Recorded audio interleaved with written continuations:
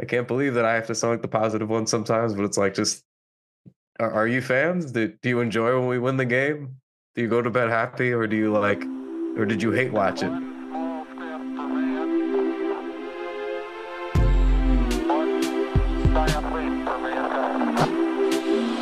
Columbia. This is Houston, AOS, over.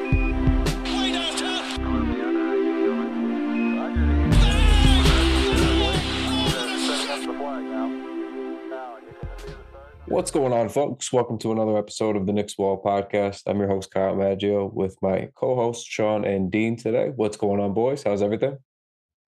Feeling good. Can't complain. How you doing? The Knicks are winning basketball games, ladies and gentlemen. It's a better time in New York right now. We can get out of the tanking demands every day that I see on the timelines briefly and enjoy slightly winning basketball. I think we're back into sixth seed out east, if I'm not mistaken. That's playoffs. That's not play-ins at this moment in time, baby. So we got to talk like we're a playoff team. So how are we feeling? Sean, I'm just going to lob it up to you.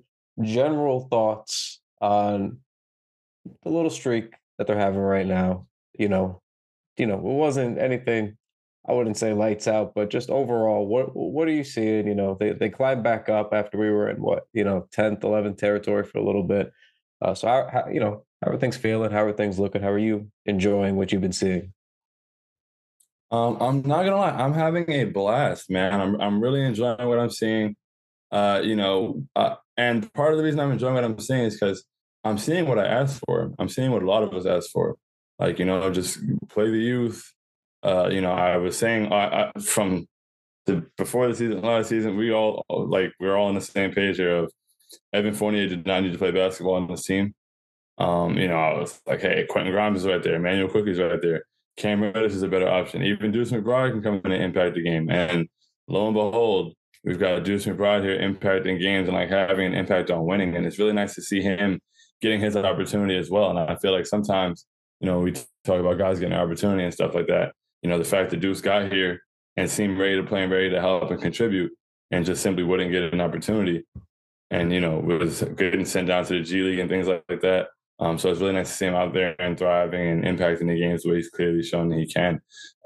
Julius Randle has been incredible, playing out of his mind, and he's playing like he's interested on the defensive end, which is very, very, very, very good for us and it makes us much easier to watch. RJ looks good.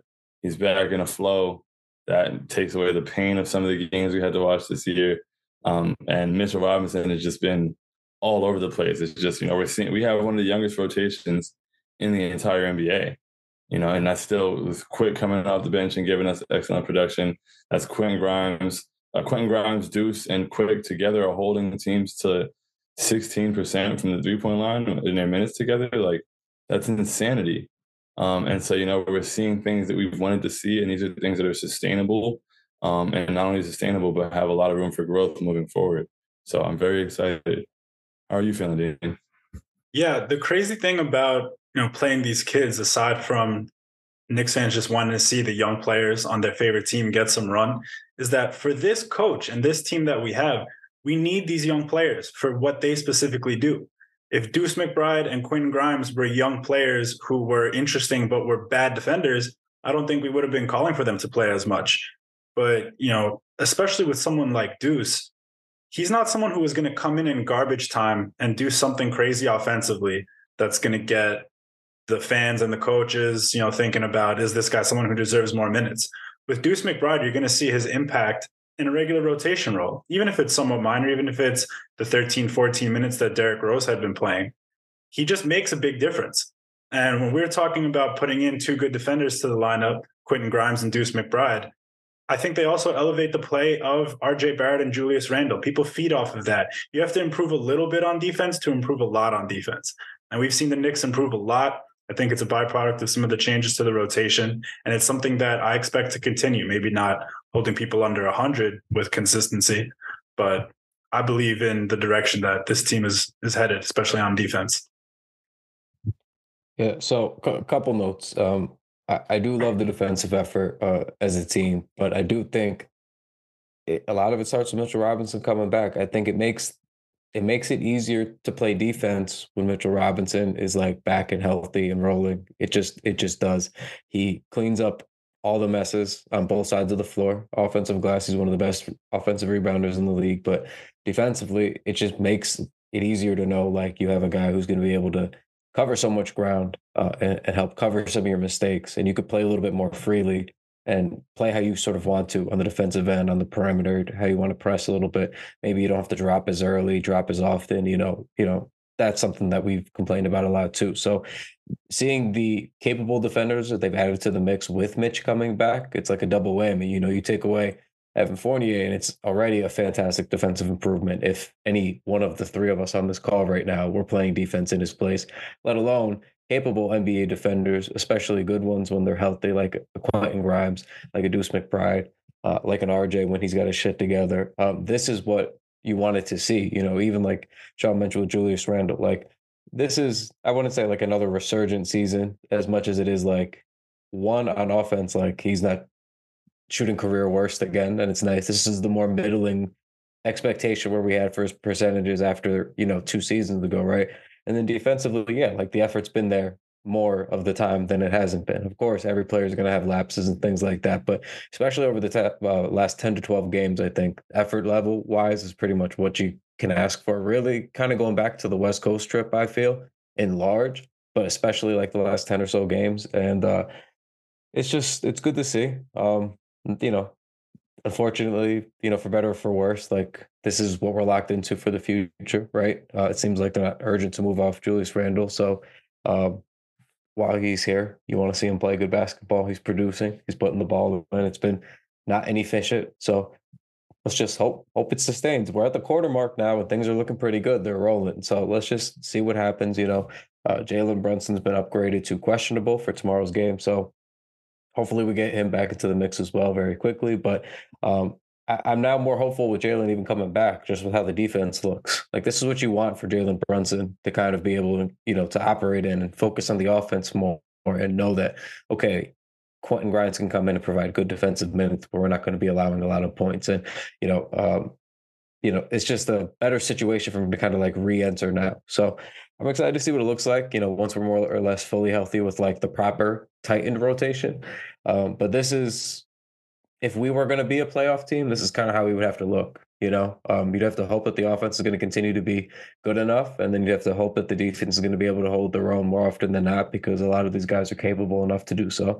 And with that, like, I don't see any reason they can't be sixth. Like, this is all I like, and it sounds pathetic, but this is what I've been asking for a while, and you guys can attest to this. I keep saying things like, "Be the Heat, just get in." I don't care if you're the 7th seed. I don't care if you're the 4th seed, the 5th seed. Just get in. Like, figure it out. This is about where I think that they should be. And all year they've beaten teams more or less that they should be. They've had some trouble with the better teams, but lately they've been playing good basketball. So I'm encouraged. This is like the higher end of the performance expectations I felt like for this roster. So if there's no real upgrades coming their way, if they're playing basketball like this, I think we should continue to enjoy it. We just want to see them win games, play hard. I like what I'm seeing. I'm not like the old '90s fan, like, oh, this is the defense I love. Like, it's good to see that they're playing defense just in a like they're figuring it out way. Because a lot of nights it felt like they were very lost. There wasn't very like a cohesive effort. Now when we look at them, it looks like they're playing a little bit more together again. We didn't really see that a lot last year. It seems like, I'm not trying to be like all vibes are great now type guy either, but the vibes do feel a little bit better right now. Emmanuel Quickley's been playing really good basketball. The only real negative here is Obi Toppin is going to be out a little while. That's the unfortunate thing. I know much, Dean. Like I feel it. In your heart every day. It's got to be a heavy thing to live with this burden. The leader of the Obi Toppin bandwagon, but it seems like he's going to miss a little bit of time. It doesn't seem like anything overly serious, but I do. I wanted to bring this up on the pod. I do wonder how long he was struggling with it, because he didn't seem like himself entirely the week or so before like they officially pulled him, like he was still playing, and it wasn't anything like that jumped off the screen, but it felt like he was playing a little bit slower, and his minutes, the they did have with that bench unit. Didn't feel like they were playing as fast as they normally do when he's in there. So I do wonder if it's something that's been bothering him for a little while. He tried to play through, and then ultimately it kind of caught up to him, and now it's kind of a little bit of an issue. But what was the initial prognosis? What, a couple of weeks? He's going to miss at least 2 weeks or so. I think they were going to check back in 3. I think that we've been seeing that the general timetable for this injury is closer to 4 or 5 weeks. So it's going to be a little while here. It sucks. No, it absolutely sucks. sucks. Yeah, it sucks. It absolutely sucks.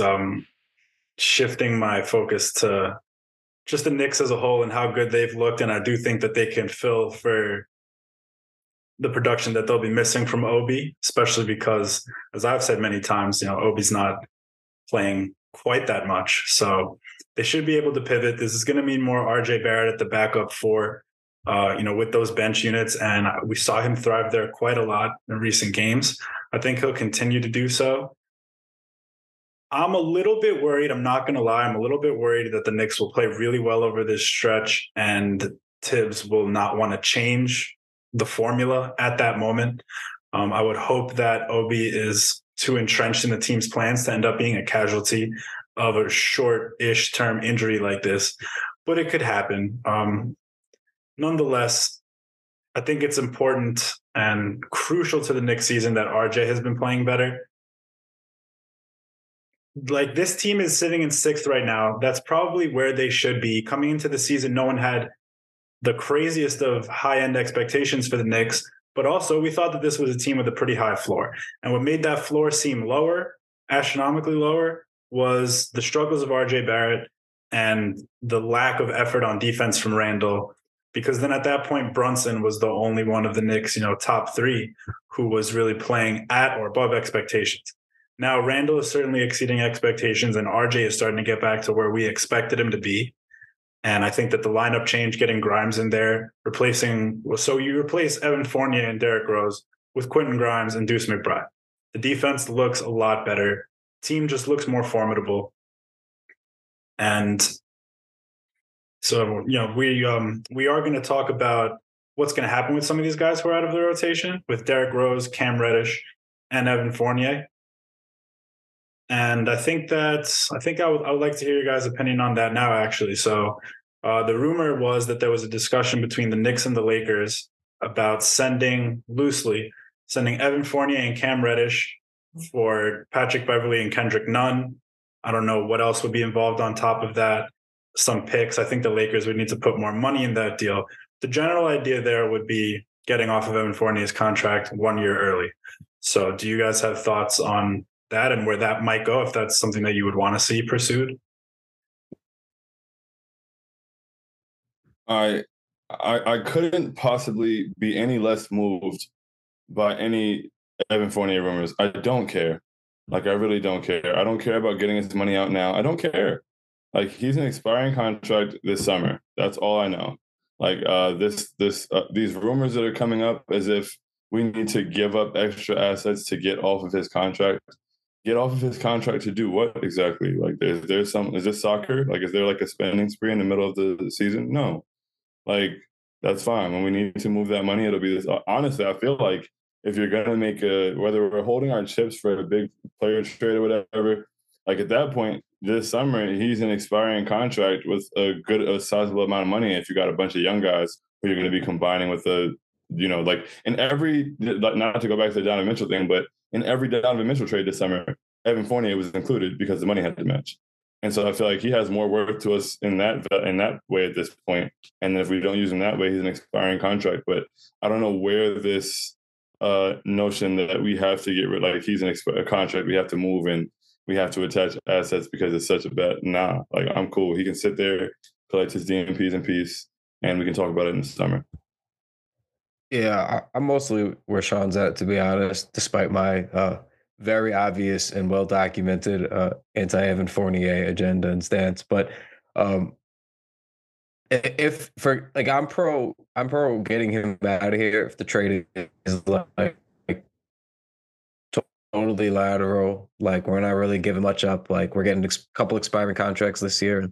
Like, if it's like a nonsense trade like that and they want to do that, and okay, like, that's fine. But I do sort of lean more with Sean's point of having the dead like that last year of dead weight salary is a very normal thing that happens in a larger trade. My issue is more just continuing to not trust the front office to make that big trade. And it's more just like, let's just, why don't we just clear the fucking money a year early if it's totally lateral trade, and like we'll cross that bridge if another star actually comes up and you're actually gonna be ballsy enough to pull the trigger. But like that's just me being, me on this thing. But there's no rush. Like if you got to rush to get off of the contract now, it should have been last year. If you were going to rush to get out of it, it would have been last year. I would have done it last year. I would have been more than happy to give up a first round pick or so just to get rid of him. With how many they had and how slow they are to use them, I would have been happy to. We already wasted one on Cam. I probably wouldn't have done the Cam deal. I'm already looking to consolidate. I probably would have just given a first round pick to get off of Fournier however I could. Cut my losses, moved on. I know that the books were free, and all I had to worry about was Julius's contract, paying Mitch and RJ, and seeing whatever else shakes out. From the younger guys you want to pay. Between Obi, Quick, whoever else. That's how I would have approached it. But neither here nor there. There's no rush. There's no rush. If you were going to rush, would have been last year. Now I think you should just wait and try to use him as salary. But we'll see. It's been the Lakers. It's really just been the Lakers after the Donovan Mitchell trade. That's it. Every time it comes up, it's the Lakers, and it's a different version of it. In the offseason, it was the Lakers and Julius Randle. And then it became the Lakers and Cam Reddish. And then it became the Lakers and some version of picks. So we'll see what it actually looks like. I'm not really moved by the rumors, but, again, if it's lateral, happy to get him out of here. But if we're like forking up a bunch of picks, I don't see the rush at this point either. Yeah, my main takeaway from these rumors is that we heard Cam Reddish's name as sweetener to incentivize the Lakers to take on Fournier and not Emmanuel Quickley. Because we heard, I think 2 weeks back, that the Knicks were willing to part with one of Emmanuel Quickley or Cam Reddish in order to get a team to take on Fournier. And I thought that was the stupidest thing. Sounded crazy because Cam Reddish does not have as much value as Emmanuel Quickley in a vacuum. Quickley is such a huge part of most of the Knicks' best lineups. Also, obviously, a fan favorite as much as Cam has a major hive out there. Emmanuel Quickley has been he got into the rotation as a rookie as the 25th pick in one of the first games of the year. And ever since then, Knicks fans have wanted him to stay there. They wanted him to have a bigger piece of it. So, and I think that's for good reason if you look at the results so far this year.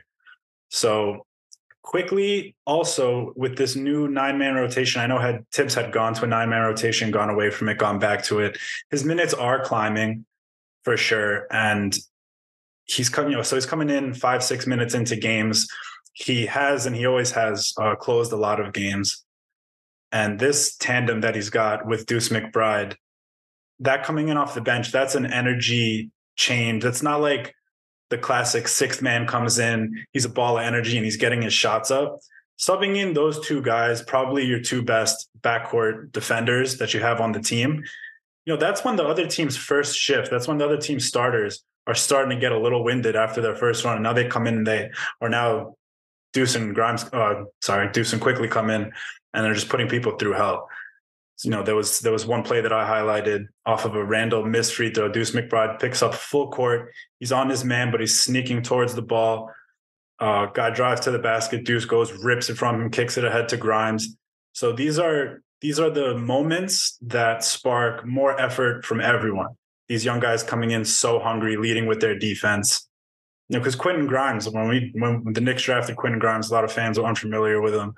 First thing we were drawn to was his jump shot. But it's the defense first with him, and it's the playmaking. And I have all the faith in the world that with more minutes and more touches, that jump shot's going to start to fall at a very high rate. But overall, I'm pretty happy with everyone in the rotation. The only note I would have is a little more Jericho Sims and a little less Isaiah Hartenstein. By a little less means no Isaiah Hartenstein, I would not lose any sleep personally. I agree about less Hart and more Sims. I think that's like the only, necessary tweak at this point. But, I'm not going to cry about it. But about as far as the Quickley in camera, I honestly think that most of us, there've been rumors about everything all the time. And nobody at all called the Derrick Rose trade at all coming. Like there was no report about it. There was no, oh, this is what's about to happen. The Cam Reddish trade, nothing was said about it until like 4 hours before it happened. Like they've never had a beat on what we're doing at any point. They just bring up rumors, and that's why like when they said Quick was going to be attached to Fournier, I just knew that made such little sense that I wasn't allowing it to be a part of my reality because it didn't make any sense. And I, can confirm that the team's been calling about Quick since last season, since the All Star break last year, since this off season when we signed Jalen. Like teams call about Quick, and so the reports now of interest and things like that. It's not anything that wasn't happening the whole time. So I think we can just, like his value is going up now. And so it doesn't even make sense to trade him. We're finally allowing him to do what he's supposed to be doing. He's contributing to this team a lot. He's one of the most consistent players on the team. And one of my big things this year was him getting a big role. Despite not being like, if he's not able to start because of Jalen, I wanted him to still play 25 to 30 minutes a game. And with the 9-man rotation, he pretty much would be able to do that consistently. And he's, been given the opportunity to be impactful. So I'm really happy about it. Yeah. I like seeing him grow to this kind of, to me, he feels like a sixth starter at times this year. When you're going to come in more early in that first shift and you're going to close games, and the closer we get to him playing like that 30 plus minutes a night regularly, that's kind of when he starts to really enter that territory. But just the way he's starting to kind of control the games when he's in, he's kind of giving me that, presence of more of a starter versus just being a ball of energy off the bench, like you were talking about, Dean. So it's good to see him kind of progress that way. And I never bought the Quick having to be involved thing, because it was the same thing I've said, dating back to last year too. If you're going to use like him or Obi in an attempt for an upgrade, but especially Quick because he's played a more significant role, more minutes, more regularly, um, use him in an upgrade. Like, every player's got a price. Like it's the nature of the business, it's the NBA, but um, you can't use him for dumping Evan Fournier. I mean, Cam, I understand. Okay. Like you give a first round pick, a protected pick. You want to see if maybe you take a chance, maybe see, low risk, high reward type thing. It didn't work out. Use that to get off a Fournier a year early. Like that to me, like if you're going to use that instead of a pick, like, okay, not the end of the world. You don't always got to get something of like significant value or something of like, you don't always got to get a win. You know what I mean? Sometimes you just get out of a situation, call it a day, move on. Make Cam happy, get out of the Fournier contract. I think that's a fair thing. But quickly, he's like he plays a real role. He's a good defender. He's a good playmaker. He's a good scorer. Scores from everywhere you want him to score for a guard.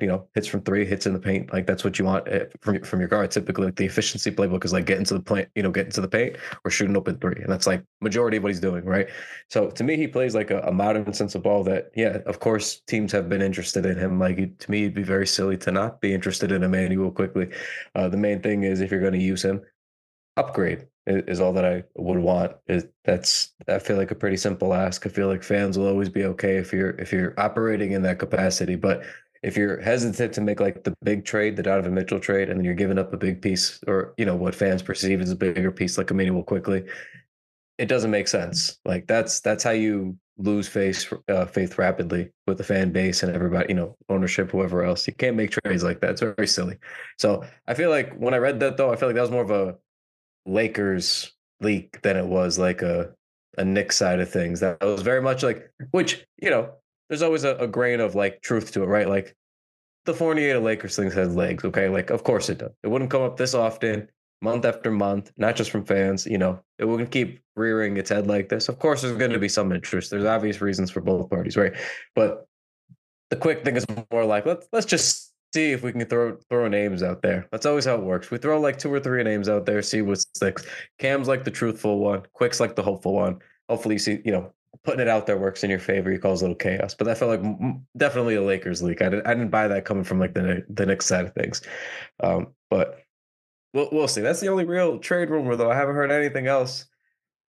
Just like the little things, like the Knicks are monitoring the Zach LaVine situation. The Knicks are monitoring whatever Anthony Davis, or we're monitoring a bunch of people as always. But that to me is just like general NBA team. Another day that ends in Y. No, like I feel like most teams are monitoring the the star, near star level tier guys. You're always kind of looking. So not really news. I would hope that the Knicks are monitoring with more than anything. So, but I don't think anybody's out there right now that I think they're going to do anything this season. It just doesn't feel like if they weren't going to do Donovan Mitchell, I didn't think they were going to do anything the rest of this season.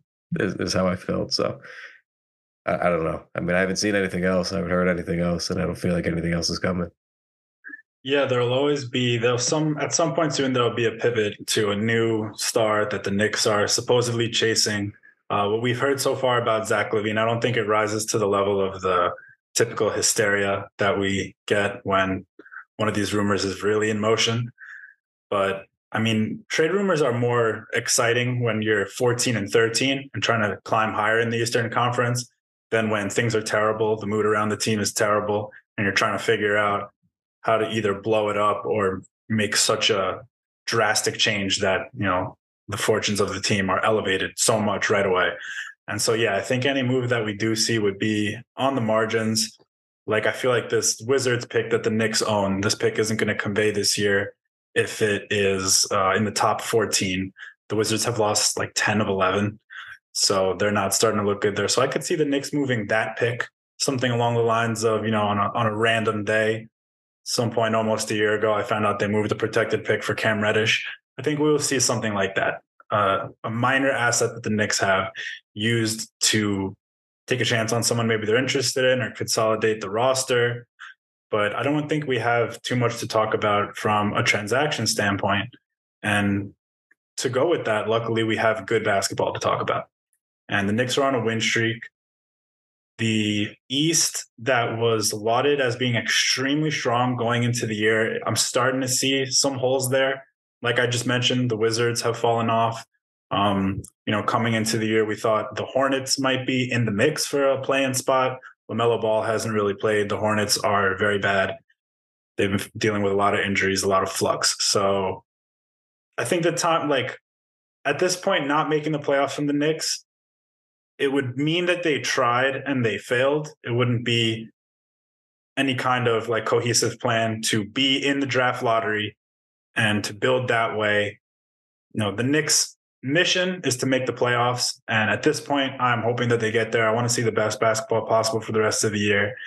Whether there are roster moves made or not, I want to see a team be competitive in the first round, not the play-in. I want the 6th seed or better. I don't want to be messing with the play-in at all. In the last days of the season, I want to have a comfortable lead ahead of the 7th place team. So that's all we could really do is watch and hope for the best. And I really like the direction it's taking. As well. Yeah, I like the direction too. Like it's really been fun to see. I came into the season saying that this team could win 45 to 50 games if we did the right things and took Evan Fournier off the court. And if we keep playing like we're playing, like with the guys that are playing, I think we could see 45.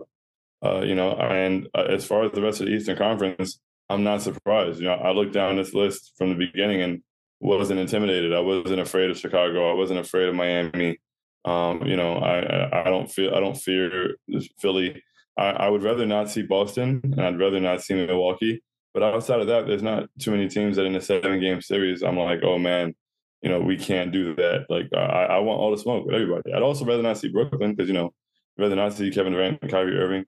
But even there, like I think we can compete with most of these teams, especially if we're the version of the team we've been. And I know we've been saying that a lot. It feels like every time we get something good, it's like, all right, well, if we got this consistently, then, well, I think some of the things we're seeing, like they look sustainable. I think that's my favorite part of this recent play.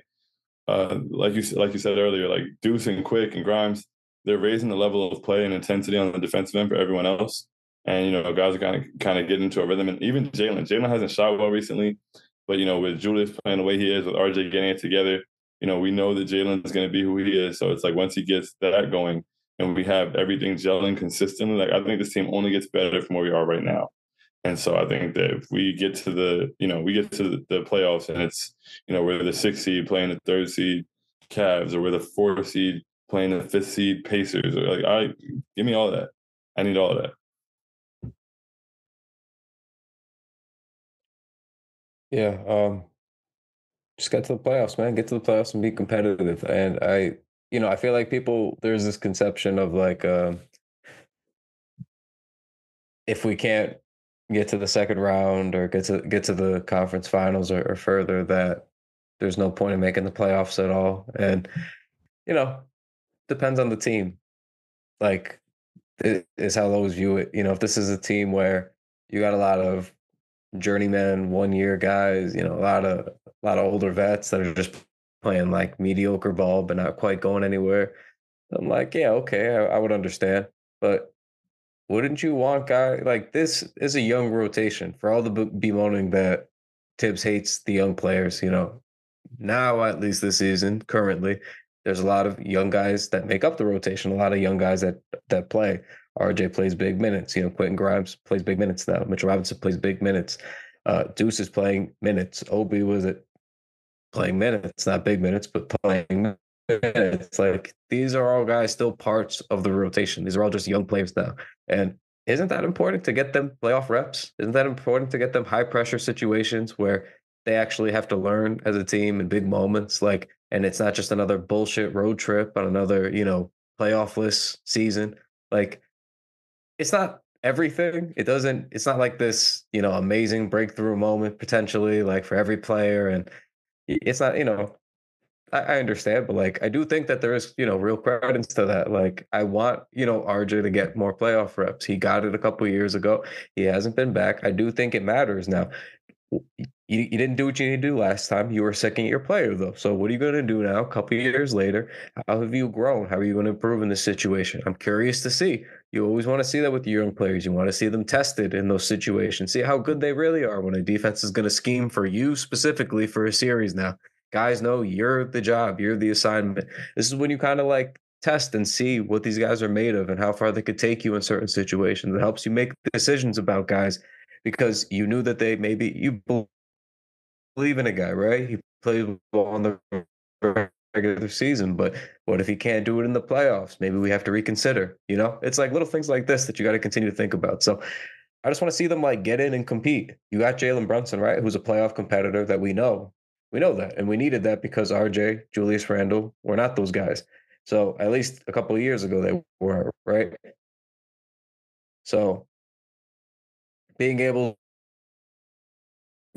and Deuce McBride stepping in and helping out. I do think eventually, like this is a team that could probably be a harder out than they were a couple of years ago. That's all. So even if they lose in the first round, if it's a tough 6 game series against a good opponent, to me that's a win still. Like it's not all linear all the time with how we want to do progression and things like that. But if this is a very young rotation and they have a very tough playoff, series, that to me still matters that they got that experience. So I don't need to do all this tanking. I think they've drafted well. Maybe not everybody's been a home run pick, but they've drafted well enough that these are good connecting pieces on a good team. These are good contributing players. These are guys that could play at a high enough level. And, you know, maybe it's time to see what they could do there. So hopefully they make it. They keep playing like this, they're gonna make it. So excited to see what they look like closer to the halfway point of the year now. Um, you know, this was a good way to kind of like get over that first quarter of the year mark towards the third of the year. So good to see them kind of taking that upward swing that you want to see. But we'll see what holds, Really, I think RJ over the last 10 is the biggest thing. If you don't make the star trade in the summer, it's because RJ needs to take a step forward. You believe that, okay, we're going to pay you now. We expect you to keep progressing. We all on this call believe that too, right? So you got to just see it. You got to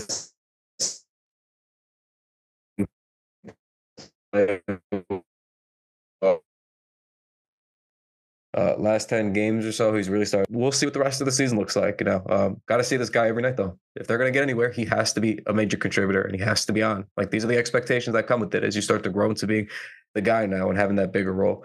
So, we'll see kind of where he shakes out to be. But last 10 have been good.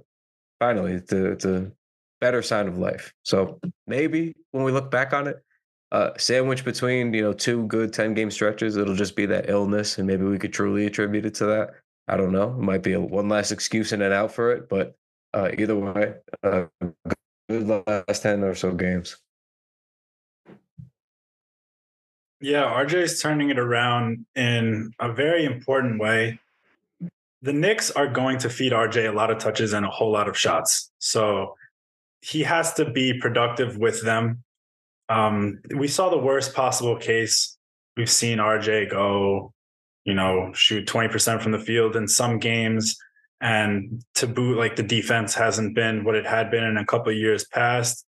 But I think he's feeding off of the team all around, playing with more energy, more urgency, and everyone's doing their job at this point. RJ's even been improving on defense. I'm sure some of that has to do with just like getting your wind as the season goes on.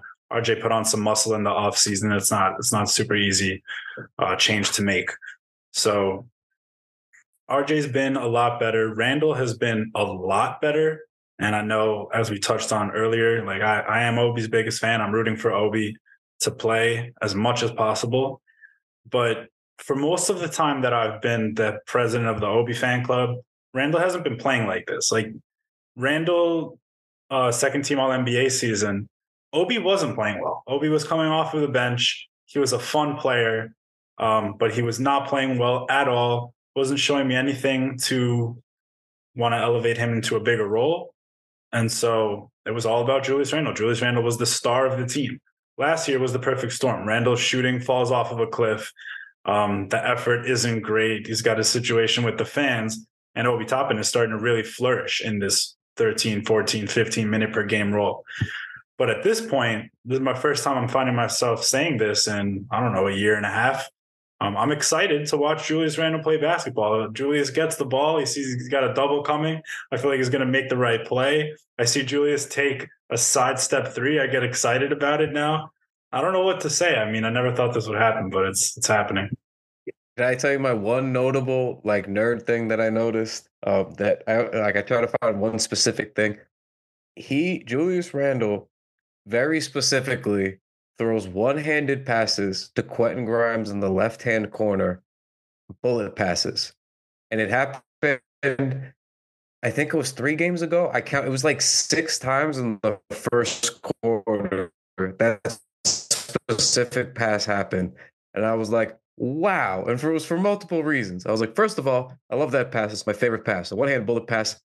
I mean, that's as good as it gets. It's accurate. It's strong. I mean, on a small basketball court, the accuracy, something about it, right? But second of all, uh, it was always the quiet, always in the corner. A couple of times he ran through like little back screens to get there, but it was the same corner at the same time. And I was like, wow, there's a real focus on getting him the ball and like in his spot where he wants it, like in the corner. Like they're hunting a specific spot and a specific player.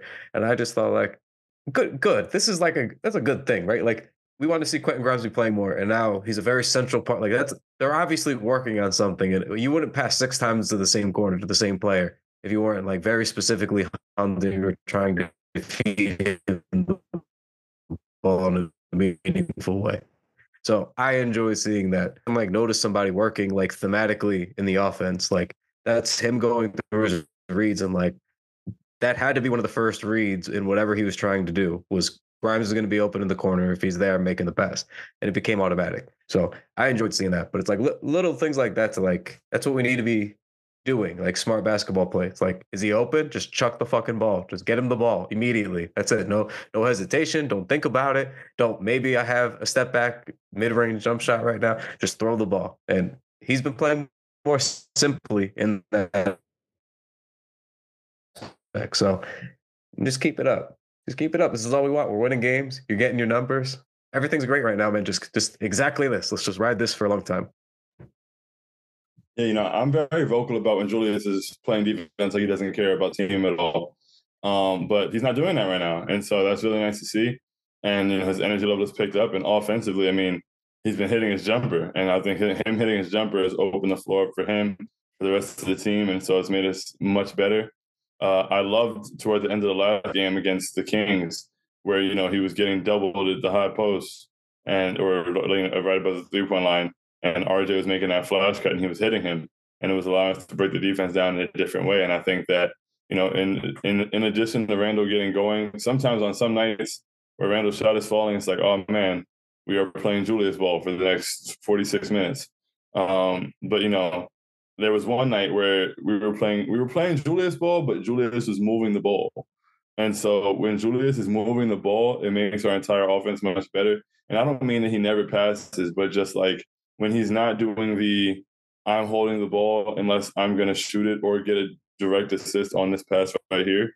And he's just able to let the ball go, whether that's in transition, throwing it up ahead onto the wings, or, making the pass before the double team gets there rather than trying to wait till the very last second.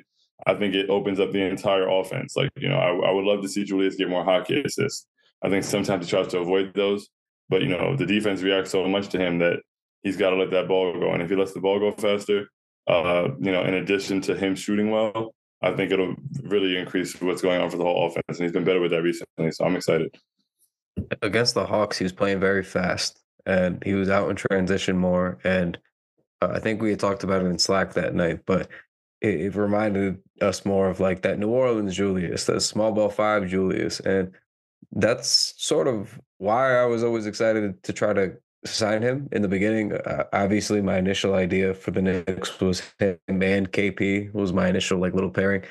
Um, but that's why I kind of wanted him. I was like, you could play him at the four, and then you could play him small ball five. And normally, when you play him specifically at center, he pushes the ball a different way, and that's why we get excited when we see him finally do it again. Because it's like, bro, like that's you end up getting like probably 3, 4 easy layups a game if you're just like giving the ball up because you always get it back. Like it's a very one of the elementary things they teach you like when we're playing ball is like, you're gonna get it right back basically. It's like, yeah, just divert your man briefly, like, and then you're gonna have the layup when you get it. It's very simple. And I feel like I don't know if he's starting to remember it again, but like it's just good to see that we're at least getting it a little bit more on a regular basis. These are easy points for him. That's how you can really quickly go from like struggling to get 20 to like 23, 24 a night pretty easily. So, um, just you just got to keep playing free. Simplified things, but it's been good to see the fashion of which it's happening. Yeah, and we're even seeing the return of a little bit of his mid-range prowess that seemed to have abandoned him last year. One of my favorite Randall plays seems to happen really often when he's got it going is when he draws that foul, hangs and hits from the mid-range for an and one. We're seeing more of like catch the ball, rip through, take it all the way to the basket. He can really remind you how strong he is sometimes. Like he's a freight train going to the rim when he really commits to driving all the way there.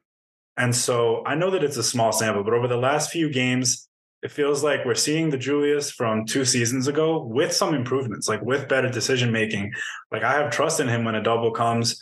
I know exactly the type of passes you're talking about, bullet pass to the corner. And I also want to touch on how important that is because Quentin Grimes, like he needs to know that the ball is going to come to him because he's always ready to shoot. I think sometimes he's too ready. I think he rushes some of them sometimes, but he's ready to shoot it and he's going to make them at a high clip with a little bit more consistency. I have a lot of faith in that.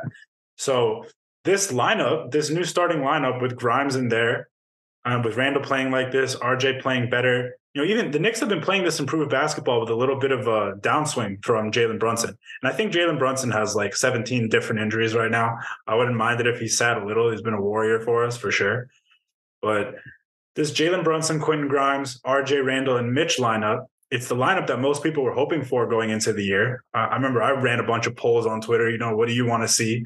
That was pretty much the consensus. And, there was obviously some votes for quickly getting in there, Cam getting in there, and Grimes spot. But this lineup has become the Knicks' most used lineup. The last I looked at it a few games back, it was a +8 net rating. And it's a lineup that just makes sense. That's why people were calling for it. And I'm glad to see it finally come to fruition. Because now instead of it being like, oh, the Knicks starting lineup is neutral, or they're a slight negative, or they're a big negative, and then the bench comes in and saves the day. Now we have such an impactful player in Emmanuel Quickly, along with a good bench in general, that comes in and is able to augment a lineup that's already playing well. So Quickly integrates seamlessly into that lineup when he subs in early for RJ Barrett. And we have a starting lineup on early returns. It's good. The bench is still good. The Knicks haven't lost in a while, so maybe we'll start to notice some things that could be changed, learn a little bit more about this team once they take a couple losses. But for now, I think the formula is just about as good as you could do with the roster, with the current coach, with the situation. And so I'm back to a place where I'm really excited for tip-off every time it's game night. Yeah, no, all I used to say, I remember a couple years before the 2020 season, before things were fun, I remember there was this like thing I used to say to like Sean, and I used to say like I pine for the days of like the 37 win disappointing mellow era season when like you just turned the game on and even if they disappointed you that year, you knew like this is a good lineup overall. Like we should win or we have a real chance to win. Like I just even if they were mediocre, like just knowing like we could win this basketball game. I'm not going to waste my 2.5 hours watching my favorite basketball team. It's a really like simple, low bar thing, but like that's kind of what I enjoy about like being again, it sounds pathetic, but about being mediocre of a basketball team even is just like, all right, man, we got a fucking shot tonight. They're playing good right now. You like that's all you can really ask for, really, in sports, you know. So just continue to give us that, you know, play a decent brand of basketball and like just keep winning most of the time, some of the time. Just have a chance. Like that's it. It's just nice to be able to like enjoy the wins again because it got a little bit gross in the beginning of the season too. We'd win some games and then everybody there's so many agendas this year. I lost track to be honest with you. Very scattered this year. I don't even know where to start but to begin. There's pro RJ, anti RJ, you know, anti Randall, you know, the Cam Hive, the people still believe in Rose, the Quickly people, the people that hate Emmanuel. I mean, I don't know when all these sides came out so like so strongly and clearly, but very exhausted, right? So it's just nice that they're winning basketball games and like some of this shit could just go away. Let's just root for the fucking Knicks. The Knicks are winning games. Things are okay. Uh, we don't need to keep doing the agenda things. We don't have to like nitpick a win. You know, if Randall has 27 points, 12 rebounds, and 5 assists, and they only gave up 100 points, 98 points. I don't need to see a pick, you know, a clip out from one play that he didn't play defense the way you liked the night before. Like, let's just, you know, enjoy if they're going to be a winning basketball team and guys are most of the time playing the way that we're hoping. Let's just enjoy it. I know it's a tough thing for us to do as a fan base. It feels like every year there's more collective fighting, but I hope that people just like enjoy basketball that's happening sometimes. I feel like we don't appreciate it. We're worried about, oh, is this all for nothing? Are we only going to win 41 games? Are we going to be the ninth seed? Are we going to be in purgatory? I don't know, man. But if they're going to win, why not enjoy it a little bit? You know, we're sixth right now. That's isn't that what you want? You want to be in the thick of it? Like, why don't you just enjoy it for a little bit? I can't believe that I have to sound like the positive one sometimes, but it's like just are you fans? Do you enjoy when we win the game? Do you go to bed happy, or do you like, or did you hate watch it? Did you hate watch it for a certain agenda so that you could wake up the next day and tell me why Manu quickly is selfish, or you at least didn't play defense the right way? Like, I just want people to like enjoy things again, just a little bit, like. Especially Knicks fans, like please, like I'm so tired. I open a spaces, everyone's just arguing. What are we so upset about?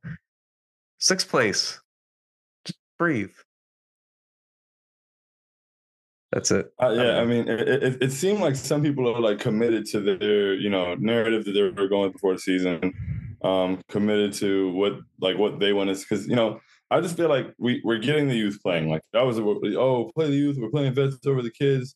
Oh, blah, it doesn't make any sense. We're getting what we asked for, and you know, people are still singing the same songs, and I just don't understand that. Like I'm not capable of that, and you know, I realize, you know, we've held teams to under 100 points, you know, 3 times in the last 4 games when we hadn't done it all season.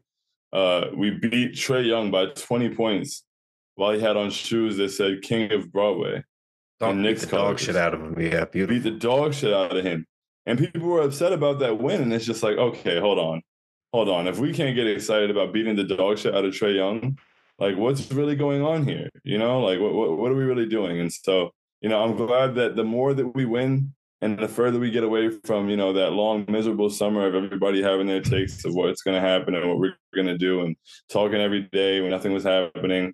I think that carried over and spilled over into the season, and there was some negativity in the beginning. So that just became popular. But you know, the more we win, you know, I'm glad because there's people who are still committed to this. Oh, like blah, the Knicks are doing everything wrong. Look at what they did with Cam, this and that, and it's just like, bro, like we are in the 6th seed. We're winning basketball games. We have one of the younger associations in the league. Like, I don't know if you're going to cry about that, then you're going to cry about anything. And so those people will start to sound more and more ridiculous the more we win games. And I'm just excited about that. So I'm hoping that we can go into Chicago and get both. That would be wonderful. You know, be on a 6-game win streak, going to Indiana, make it 7, but one at a time. So that starts with Chicago first on Wednesday. I need that dub.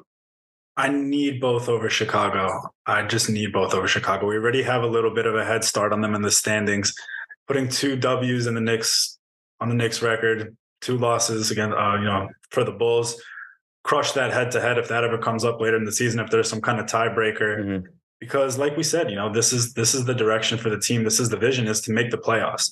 And so when fans call for tanking, all like outright tanking, in theory, I'm not opposed to tanking, but with the makeup of this team and what Leon Rose's plan is, we don't know exactly what his plan is, but it's clearly more on the side of trying to be as competitive as possible and then making a trade for a star.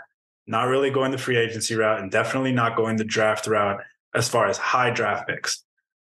So he's accumulating assets for a trade somewhere down the line. Obviously, I think the time was with Donovan Mitchell. I still maintain that I wish that had gotten done.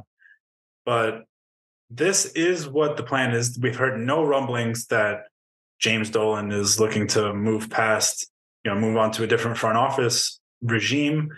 I don't think we can expect that. So we just have to hope that whatever Leon's plan is, whatever we can glean from his actions so far, that it goes as well as possible. Because it's not a crazy concept to try to be as good as you can, make your franchise somewhere where people want to be, and then go do what it takes to get that player. It's not a crazy plan. So I think that a lot of the tanking talk, if the Knicks continue to play like this, it will disappear. I think just this is a byproduct of we've gotten to a place where being mid is like the worst insult you could be. Nobody says like, oh, that team's trash. They say, oh, they're mid. And that's the worst thing you could be is mid, because it doesn't let you be great. And if you're not terrible, you'll never be better than mid. But the Knicks are 14-13, so they're 1 game above mid. And, just going to keep putting more cushion on that. But I want to see this team get to at least a 6-game win streak. I think the Bulls should honestly be light work. It should be 2 wins. Wanted to get your guys' opinions real quick. Are you guys fans of this new series set up with the double road games or the back-to-back, like make it a little 2-game series at a certain location?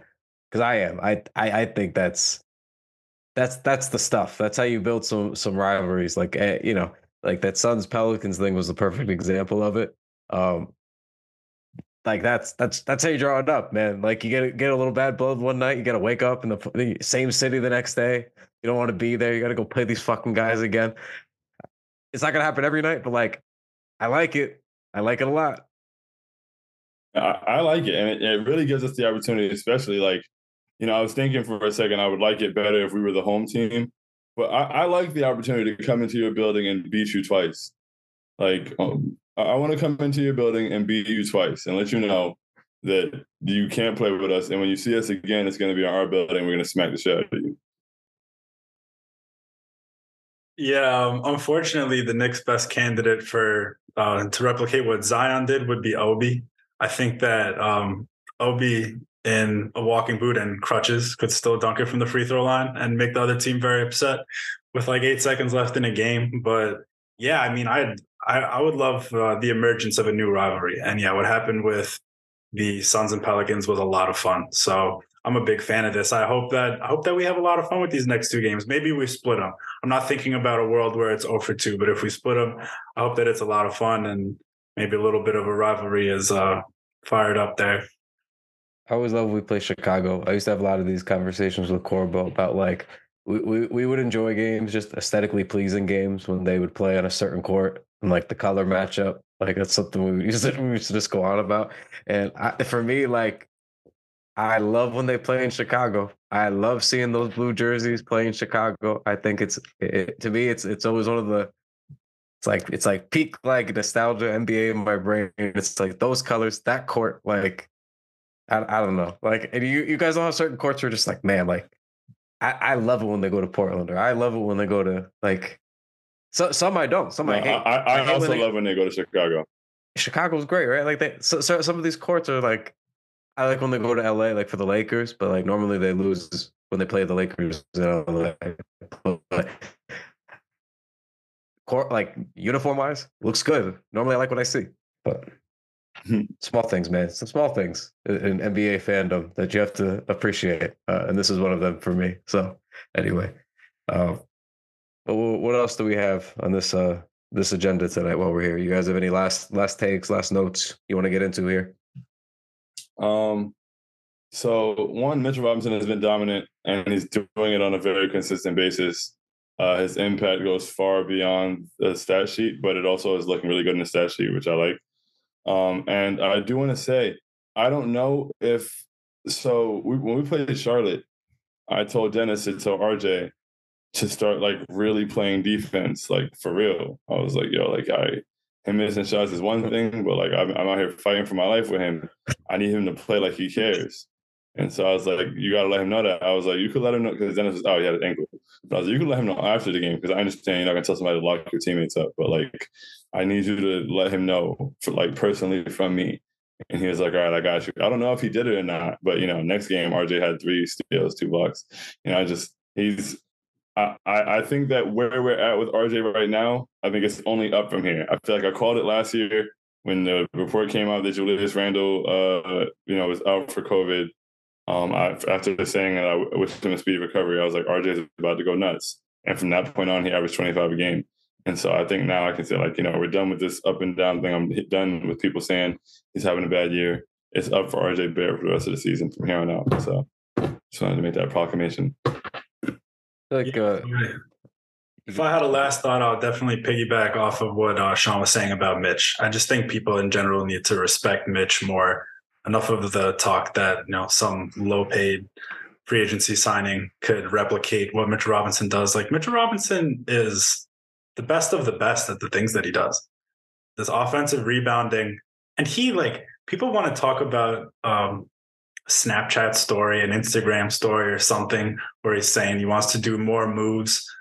There's nothing to talk about there. Mitch has the most thankless job in the NBA. Like, only watch Mitch when you're watching the Knicks play basketball. He's just banging around with people and grabbing offensive rebounds and playing elite defense. Nobody's looking at him on offense. He's doing exactly what he needs to do all the time.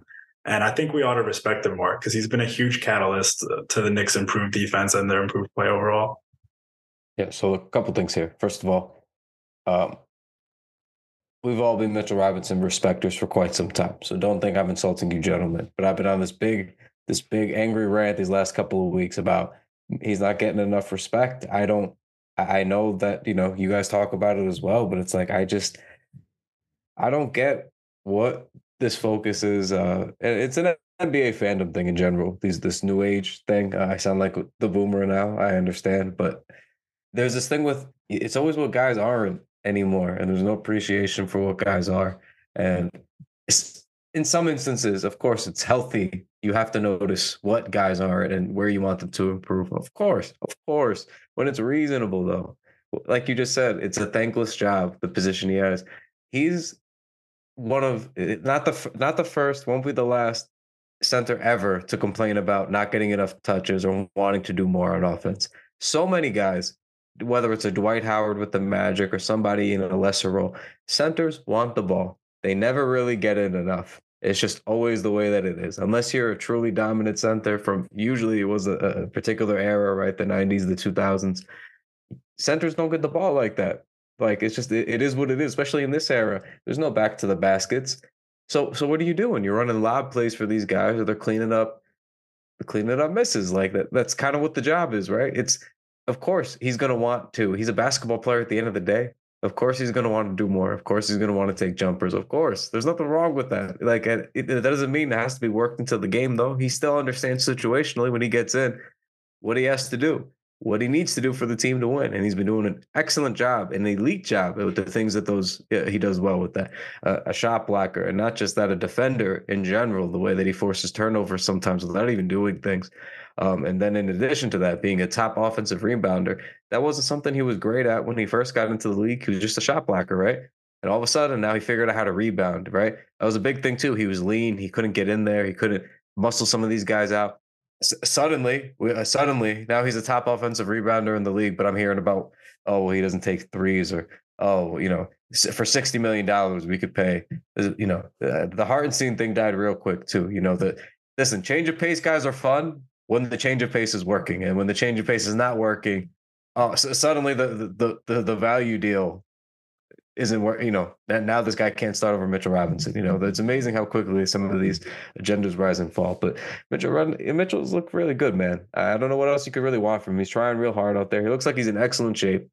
He was another guy, last year started a little bit slow shape wise because he had added the muscle, but this year he looked great coming in, looked high, energetic. The only real issue was that brief injury, and when he came back, he's looked excellent again, right? So respect Mitchell Robinson, man. It's really hard to get impactful players like that. So whether it's center or not, you got to respect what he's doing. The contract's so reasonable. I never understood complaining about it either.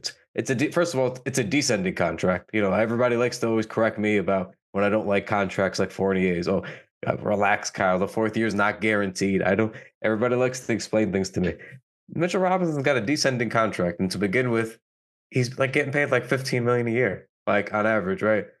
Well, $15 million a year to have top 5 shot blocker every year and a top offensive rebounder every year, just penciled in. You wouldn't pay for that? That's not a sizable amount of your cap. That's not a large amount. So it's a respectable contract. I don't know what else I'm supposed to say about it. This is from a guy who was playing for free before. So I never this obsession with Mitch. I get it. People want more from offense, but it was very sickening. Nobody appreciates what he's good at anymore, especially for a fan base that always cries about defense, everything all the time. They don't care about the offense. Everybody just wants defense all the time. You got this guy, things like that. But yeah, Mitch is playing great, and RJ picking it up on the defensive end. You love to see it. Very capable. We know you can do it. Do it every night because that's how we're going to be a playoff team. Like that's that simple. You want this to be your show. You'll always have these shots. You're going to have a lot of offensive reps, but make sure you're just locking up again. Like we need it. The whole thing's going to work if that's working out. So just good things all around, man. I think we are trending up, and with RJ too. Like you got to know your team, man. Like sadly, we know like RJ is a slow starter a little bit. Like it just is what it is. Like in games, whether it's a slow first half or slow first quarter of the season, like sometimes you just got to know your guys. So hopefully this is RJ once again coming out of things once and for all, and the rest of the year he does just turn it up like he did last year. Because it was nice to see. Once we basically got to December, it was like the second week of December. I think he started to go really nuts, and that was it, right? Especially heading into January. So let's see what happens. It would be nice. I don't know. It's just have a good breakout season. Little better late than never action. So, yeah. What else we got, boys? Anything else in your mind? I'm just waiting for these Bulls games. I think they're going to give us a lot to talk about, and I'll be excited to reconvene and discuss a 6-game win streak that we're speaking into existence. Yes, sir. It would be nice. Soon come. So, we will see if that happens. We played Chicago well last year. Last couple of years, I think we played them pretty well. So I'm not really moved by anything. I think they can. I do not fear Chicago. That's one of those fun ones where it's like this is a team of similar quality, but also a team where I feel like we 100% should beat. So I expect a fun game, pull out a win in the end. I'm not worried. I'm expecting at least one Julius Randle masterclass, at least one RJ masterclass. How about that? I'll put that on a prediction. RJ will have 30 in one of the next 2 games. Julius Randle will have 35 in one of the next 2 games. That's what I'll say. I like that. Just because we've seen Julius getting there. And by the way, last thing, Julius had those back-to-back 33, 34-point games. In those games, he only had 1 turnover combined. So it really goes to what we were saying about him making the right decision when a double is coming to him. I'm looking for more of that. I appreciate it, Julius. Keep it up. So that's a good stat to leave off on. So we're going to put a ball on it there. So excellent job, Dean. Perfect antidote for the night. So as always, make sure you guys are subscribed to this podcast. A very important part of podcasting is being subscribed to the actual podcast. So please, if you're not already subscribed to the DKW podcast, make sure you stay tuned for all the different content we do. You'll find at the Knicks Wall on Twitter. We've also since pivoted to all the other platforms. in the event that Elon Musk folds that website, that hellscape. So if you want to, make sure you're following us at Knickswell on Instagram. You know, you can follow us on YouTube, of course. All of our content lives there as well. Follow us everywhere you can. And that's pretty much it. We should have a new TKW Weekly coming up this weekend as well. So we'll talk to you guys probably on the other side of the Bulls games. And hopefully it's a little road sweep here, back-to-back games. And we'll talk to you on the other side. Take it easy. Let's go Knicks.